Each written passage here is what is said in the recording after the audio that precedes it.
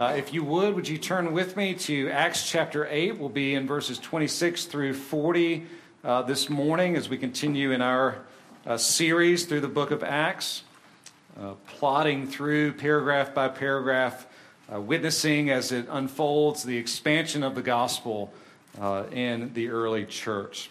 If you're able, would you stand with me as we read from God's Word, Acts chapter 8, verses 26 through 40. I'll be reading from the ESV translation. The session recently made a decision to move to this translation as our translation for worship, as a reliable and readable translation. Acts chapter 8, beginning in verse 26. Now an angel of the Lord said to Philip, "Rise and go toward the south to the road that goes down from Jerusalem to Gaza. This is a desert place." And he rose and went, and there was an Ethiopian, a eunuch, a court official of Candace, queen of the Ethiopians, who was in charge of all her treasure. He had come to Jerusalem to worship and was returning, seated in his chariot, and he was reading the prophet Isaiah. And the Spirit said to Philip, "Go over and join this chariot." So Philip ran to him and heard him reading Isaiah the prophet and asked, "Do you understand what you are reading?" And he said, "How can I, unless someone guides me?" And he invited Philip to come up and sit with him. Now the passage of the scripture that he was reading was this: "Like a sheep he was led to the slaughter, and like a lamb before its shearer is silent, so he opens not his mouth. In his humiliation justice was denied him. Who can describe his generation? For his life is taken away from the earth." And the eunuch said to Philip, "About whom, I ask you, does the prophet say this? About himself or about someone else?" Then Philip opened his mouth, and beginning with this scripture, he told him the good news about Jesus. And as they were going along the road, they came to some water, and the eunuch said, "See, here is water. What prevents me from being baptized?" And he commanded the chariot to stop, and they both went down into the water, Philip and the eunuch, and he baptized him. And when they came up out of the water, the Spirit of the Lord carried Philip away. And the eunuch saw him no more and went on his way rejoicing. But Philip found himself at Azotus, and as he passed through, he preached the gospel to all the towns until he came to Caesarea. The grass withers and the flower fades, but the word of our God endures forever. You may be seated. Let us pray. Father, we pray that you would now, by your Holy Spirit, illumine our hearts and minds, that we would understand the word that we have read, that you would lay it up in our hearts, and that we might practice it in our lives. Would you bear fruit in us from your word? And we pray that in all things we would see Jesus, for we ask it in his name. Amen. This passage is a passage about the welcome of God. The welcome of God in Jesus Christ. He is the God, in a word, who welcomes the previously unwelcomed. In the Gospels, we often see Jesus doing this very thing. We see him welcoming those on the fringe, welcoming those on the outside, whether on the outside of society in general, or certainly on the outside of Jewish culture and faith. We see Jesus welcoming those who are unwelcome. He eats with the tax collectors and the sinners, the ritually unclean, the morally impure, the outsiders. They are all, they're drawn to Jesus as he lives and teaches and proclaims the kingdom of God. These are the people who are flocking to him in vast numbers. In one instance that Luke tells us about, a prostitute worships Jesus with an extravagant display of love for him, while a seemingly upright Pharisee balks at both her actions and the fact that Jesus allows it. Yet Jesus says that the woman who does this extravagant act of worship, showing her love for him, that she acted properly because she knew the depth of her sin and how much she had been forgiven. And because she had been forgiven much, she loved much. Her love for Jesus was great because she knew that although she was previously unwelcome, Jesus was welcoming her into God's kingdom as he forgave her sins. As Luke continues to tell us the story in Acts of the early church, this is a major theme that he keeps coming back to. Jesus, through his church, welcoming the unwelcome, welcoming the outcast. He is the one who brings them in. It started in Jerusalem. In Jerusalem, Israel is restored through faith in Jesus, the crucified and risen Messiah, the promised one who had finally come. We've read recently how the religious leaders in Jerusalem violently reject this message by killing Stephen, one of the first deacons, the first Christian martyr. And as they reject it, the welcome mat, if you will, kind of moves from Jerusalem, begins to unroll in other places, particularly going into the area of Samaria.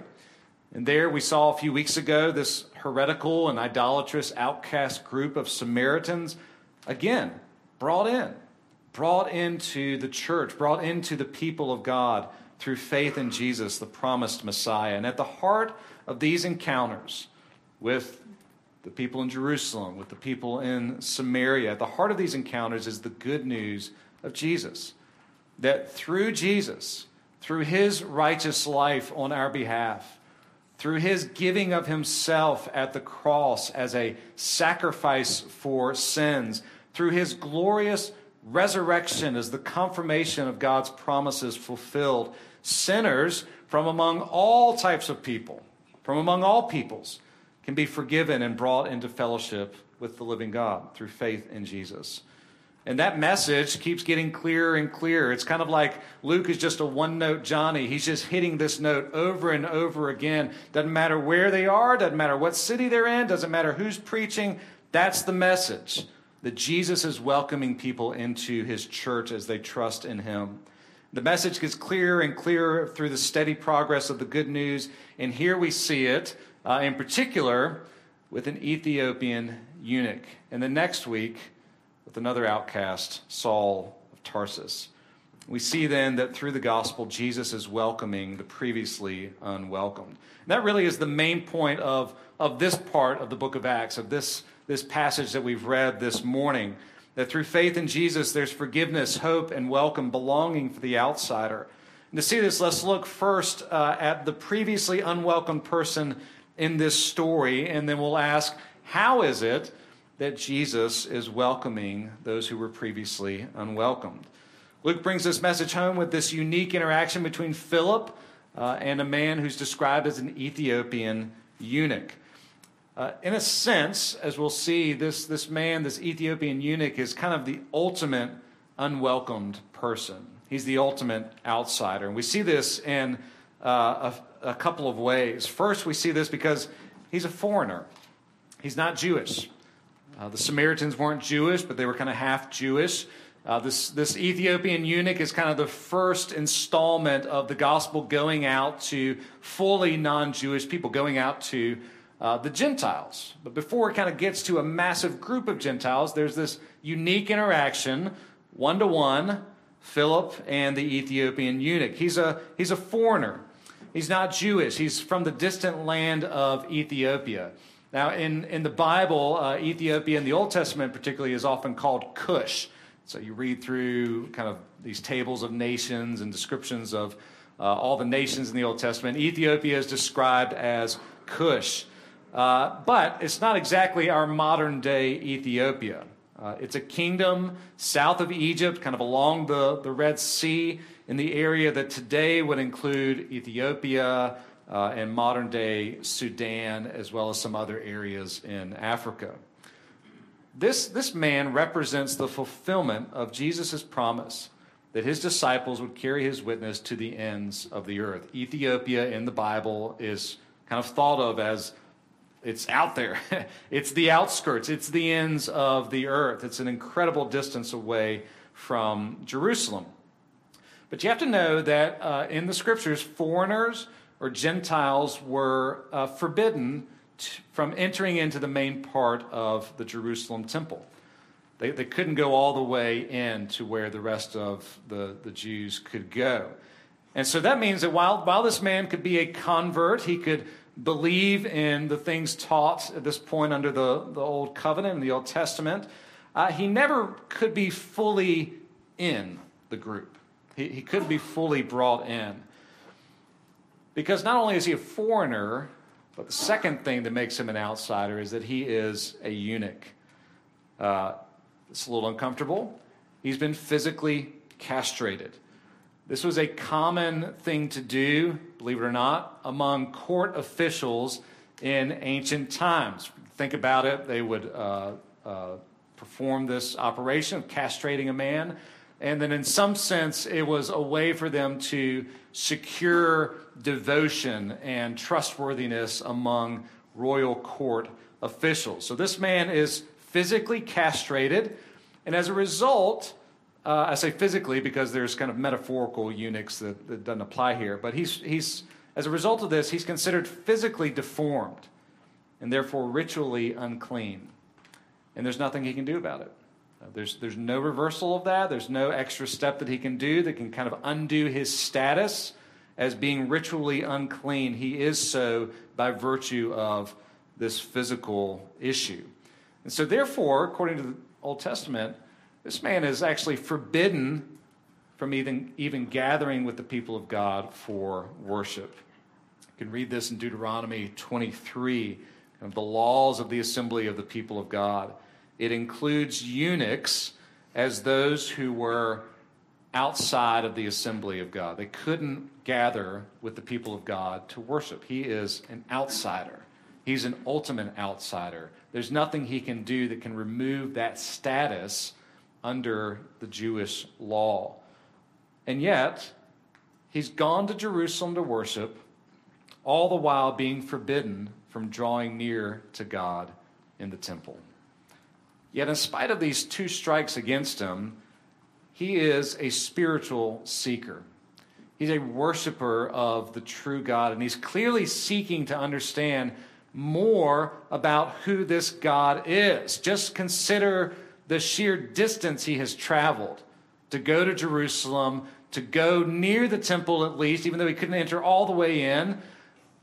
This is an incredible amount of traveling that he has done. This is a trip that would have taken around 2 months, one way, just to get from Ethiopia to Jerusalem.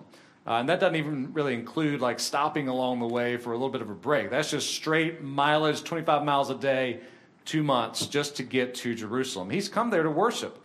And he's apparently interested enough that he has purchased a scroll of the prophet Isaiah, which would have included other parts of the Old Testament as well, but it at least includes Isaiah. Now, this was unusual. It was unusual in part because of the great cost, the amount of money it would have cost for him to purchase this scroll for his own private use. It was not a common thing because you would have had to pay quite a bit of money for a private copy of the Bible. In this man, this foreigner, this eunuch, previously unwelcomed, it's this man who is now welcomed by Jesus into the church with great joy. Now, this is where the passage ends. The eunuch is traveling along, and at the end of the story, he's been baptized, and he is going on his way with great joy because he's been welcomed into the people of God. The question for us that Luke answers is how? How does this come about that Jesus is at work welcoming the previously unwelcomed? And we see three ways in which this is happening, both in our passage and for us today. First, we see that Jesus is welcoming the previously unwelcome by leading you to opportunities for witness, by leading us to opportunities for witness. Notice just the beginning and the end of this passage. This passage is full of God's sovereignly leading his people where he wants them to go. Notice verse 26. It's an angel of the Lord who says to Philip, "Get up, rise, and go toward the south to the road that goes down from Jerusalem to Gaza." And then in the middle, the Spirit says to Philip, go over, join this chariot. And then at the very end, the Spirit somehow whisked Philip away. It's not entirely clear how this works, but somehow the Spirit moves Philip from this road where he is with the Ethiopian into a totally different city. The Spirit is leading Philip each step along the way. It's a passage full of the Lord's leading. Now you might think, just put yourself in Philip's shoes for a minute. Think about where he's been. He's been in Samaria. He's been preaching the good news about Jesus. There's been this mass conversion and this kind of interesting interaction with this magician. But there's like fruitful ministry going on in Samaria. The Holy Spirit is at work. He's drawing Samaritans into the church. And all of a sudden the Spirit's like, hey, get up, get out of here, go. Not only that, go to a place that's described as a desert. Going from this densely populated area to this place where, who are you going to run into? Maybe some bandits? It's not entirely clear that there's going to be anybody there. But Philip obeys. Notice how Luke is communicating this obedience here. Angel of the Lord said to Philip, rise and go. Notice the next verse, 27. What did Philip do? He rose and went. The Spirit is leading. Philip is obeying. The Spirit is leading Philip into these opportunities for witness. Why? Why is the Spirit doing this? Why is he saying, go from Samaria? There's plenty of work to do in Samaria. Help these people learn what it means to follow Jesus. Why take him from there to this desert road where he has no idea who he's going to encounter, has no idea what's going to be there? Why do that? Because Jesus is welcoming people who were previously unwelcome. And the Lord is leading him into this opportunity for witness. Now think about our situation today. Should you expect a voice from heaven? Get up, go. It's an old joke among friends of mine who went to Columbia Bible College near where I grew up. It's a strong school for missions.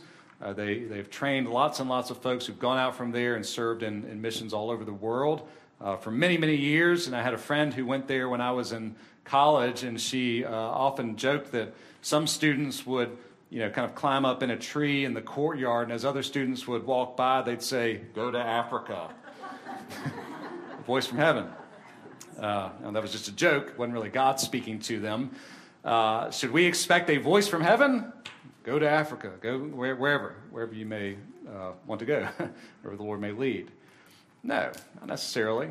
God doesn't speak in these kind of ways anymore. He speaks to us through his word, through spiritual wisdom of others leading us. We shouldn't somehow think that just because there's not a voice from heaven or a vision, an infallible vision given to us, that God's not leading us, that God's not speaking to us and prompting us. Rather, what we need is to have this perspective of faith, that wherever the Lord has you, he is leading you. He has placed you there. Perhaps he's putting some burden on your heart to go somewhere else, to take the good news of Jesus with you there. Wherever it is, the Lord will lead you. And we do well to follow the model of Philip here. Rise up and go. He rose up and went. But most of the time, it's much more ordinary than that. The Lord has you where you are. The Lord brings into your sphere of influence people that he wants you to talk to.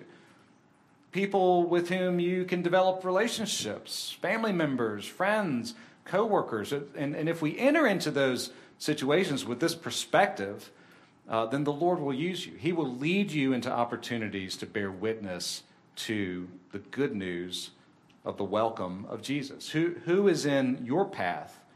Who is in your life? Who among you needs to know the welcome of Christ? The Lord leads us to opportunities for witness. But not only that, as he leads us, brings people into our paths, he points us to Jesus as he is revealed in the Scriptures. This is an amazing story. It's an exciting story of this man's encounter with Christ and Philip's witness to him. You couldn't have asked for an easier situation if you were Philip. Certainly easier than Simon the magician in Samaria. Philip goes to this desert road, There's a chariot with a eunuch described in great detail, sitting upon the chariot. He's reading from the prophet Isaiah. And the Spirit says to Philip, go over and join that chariot. So Philip runs. It's an interesting description. He just goes. He doesn't even think about it. He runs over to the chariot and he hears the eunuch. And what's he doing? He's, in traditional fashion, he's reading out loud from this portion of the book of Isaiah. And what part of Isaiah is he reading? He's reading the song of the suffering servant from Isaiah 53.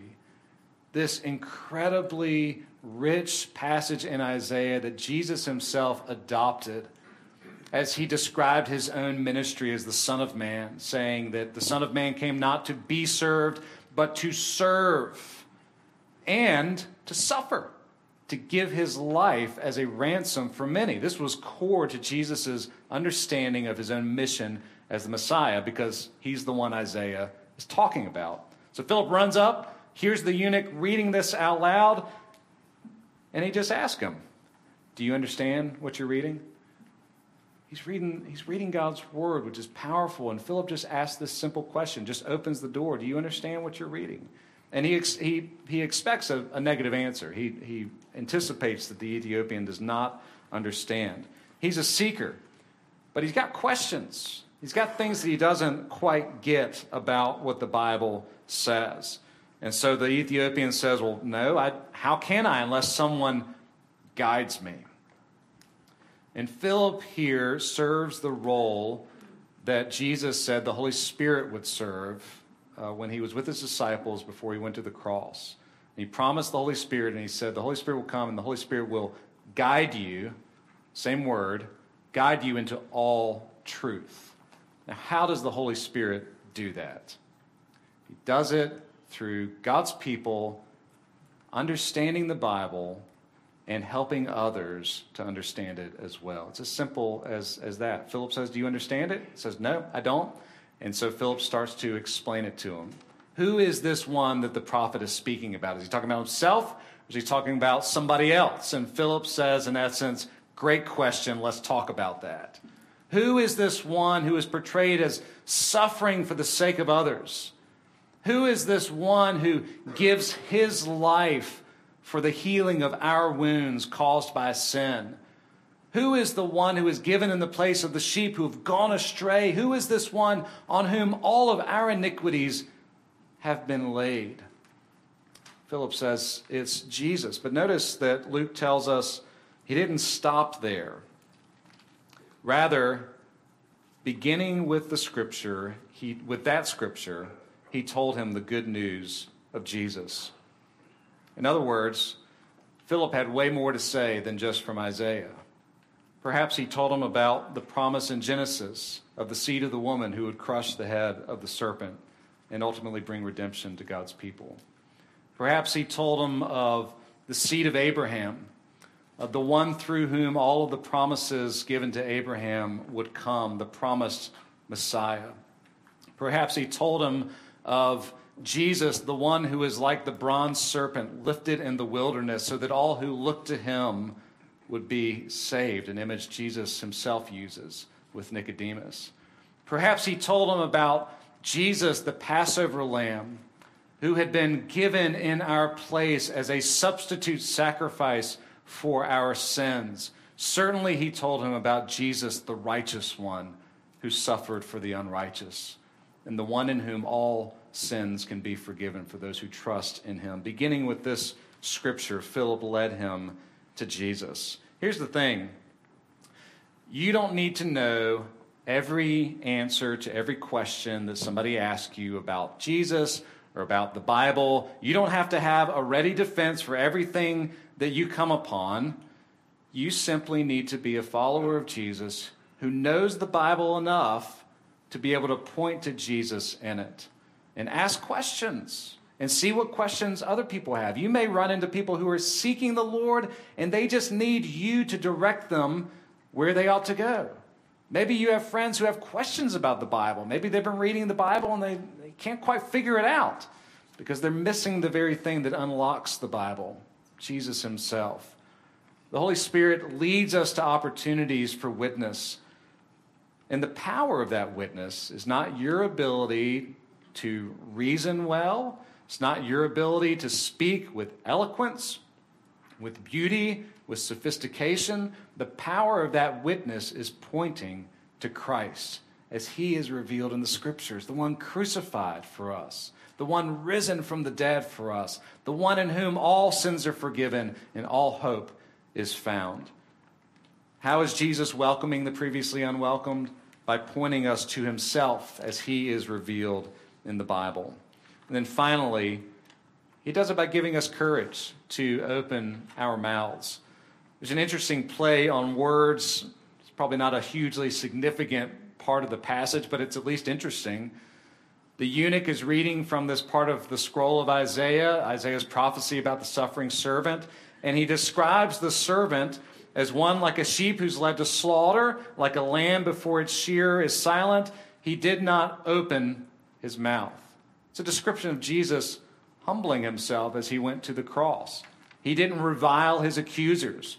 He certainly didn't resist what they were doing. He submitted himself to go all the way to the cross. And Isaiah describes it in terms of keeping his mouth closed. He did not open his mouth so that he would go willingly to the cross to die for our sins and to rise again from the dead.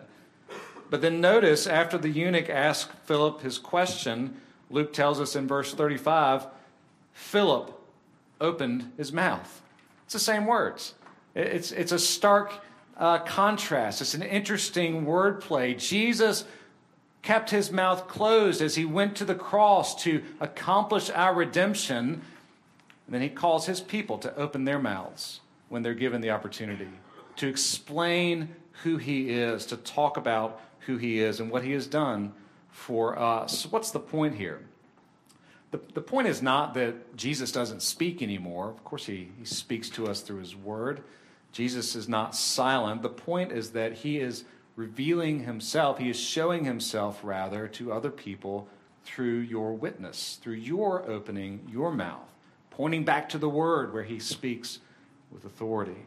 Jesus is showing himself to others through us, and we, like Philip, must be faithful in taking those opportunities to open our mouths and to talk about him. But we need courage to do that. And we're not alone. Paul himself, at the end of Ephesians 6, asked the church in Ephesus, pray for me. Pray for me that I would have courage to open my mouth, to declare the mysteries of God revealed in Jesus Christ. We need courage to do that, to take those opportunities to open our mouths to speak about Jesus. And I think we can see from this interaction between Philip and the eunuch, you just never know what God will do. You never know how God will use you, how he will act in a certain situation. When you step out in faith, you find an opportunity. Somebody's got a question. Somebody's struggling. Somebody's suffering. And you show up at just the right time because the Holy Spirit has led you there. And you've got the Bible in your heart. Maybe you've got it in your hands and you can point to Jesus there. And in that moment when the Holy Spirit gives you courage, you can open your mouth and not fear what will happen, because the Lord will use you to bear witness to him, to point others to Christ, because Jesus is at work in you and through you, welcoming the previously unwelcomed. And that's the good news. It was the good news for the eunuch. As they were traveling on, he sees water and he says, what prevents me from being baptized? Lots of things prevented him from entering into the temple, the place where God said, I'll meet with my people, and he couldn't go in. But nothing kept him from being baptized, because in Jesus, his sins were forgiven. In Jesus, the prophecy of Isaiah was fulfilled in him, that the eunuch would not say, I'm like a dry tree, but the eunuch would say, the Lord has made me rich in spiritual blessings, has given me a name better than sons and daughters, an everlasting name. Because what's important for the eunuch is not the ability to reproduce physically, but rather the receiving of spiritual life and the ability now to give that to others. There was nothing that would hinder the Ethiopian eunuch now from being baptized and being welcomed into the people of God, though he had been previously unwelcomed, because Christ has done it all. His righteousness covers our unrighteousness. His death covers over all of our sins so that we can be forgiven. And the very thing that has kept us cut off from God, our sin, is put away at the cross. And in the resurrection, we are welcomed, though previously unwelcomed. Jesus is welcoming the previously unwelcomed by leading us into opportunities, by pointing to himself in the scriptures, and by giving you courage to open your mouth to talk about him. So if you know the welcome of Jesus in the gospel, what should you do? Look for those opportunities. Where has the Lord placed you? Around whom has the Lord placed you? Know Jesus revealed in the scriptures so that you can point others to him, and ask the Lord for courage so that you can participate in Jesus' work of welcoming the previously unwelcomed. And if you don't know the welcome of Jesus, if you've not been brought in through faith in his name, know that Jesus is seeking you. He is actively at work by his Holy Spirit through his people to bring you in, that you would know the Father's welcome through the Son in the power of his Holy Spirit. He's done it all. Come to him.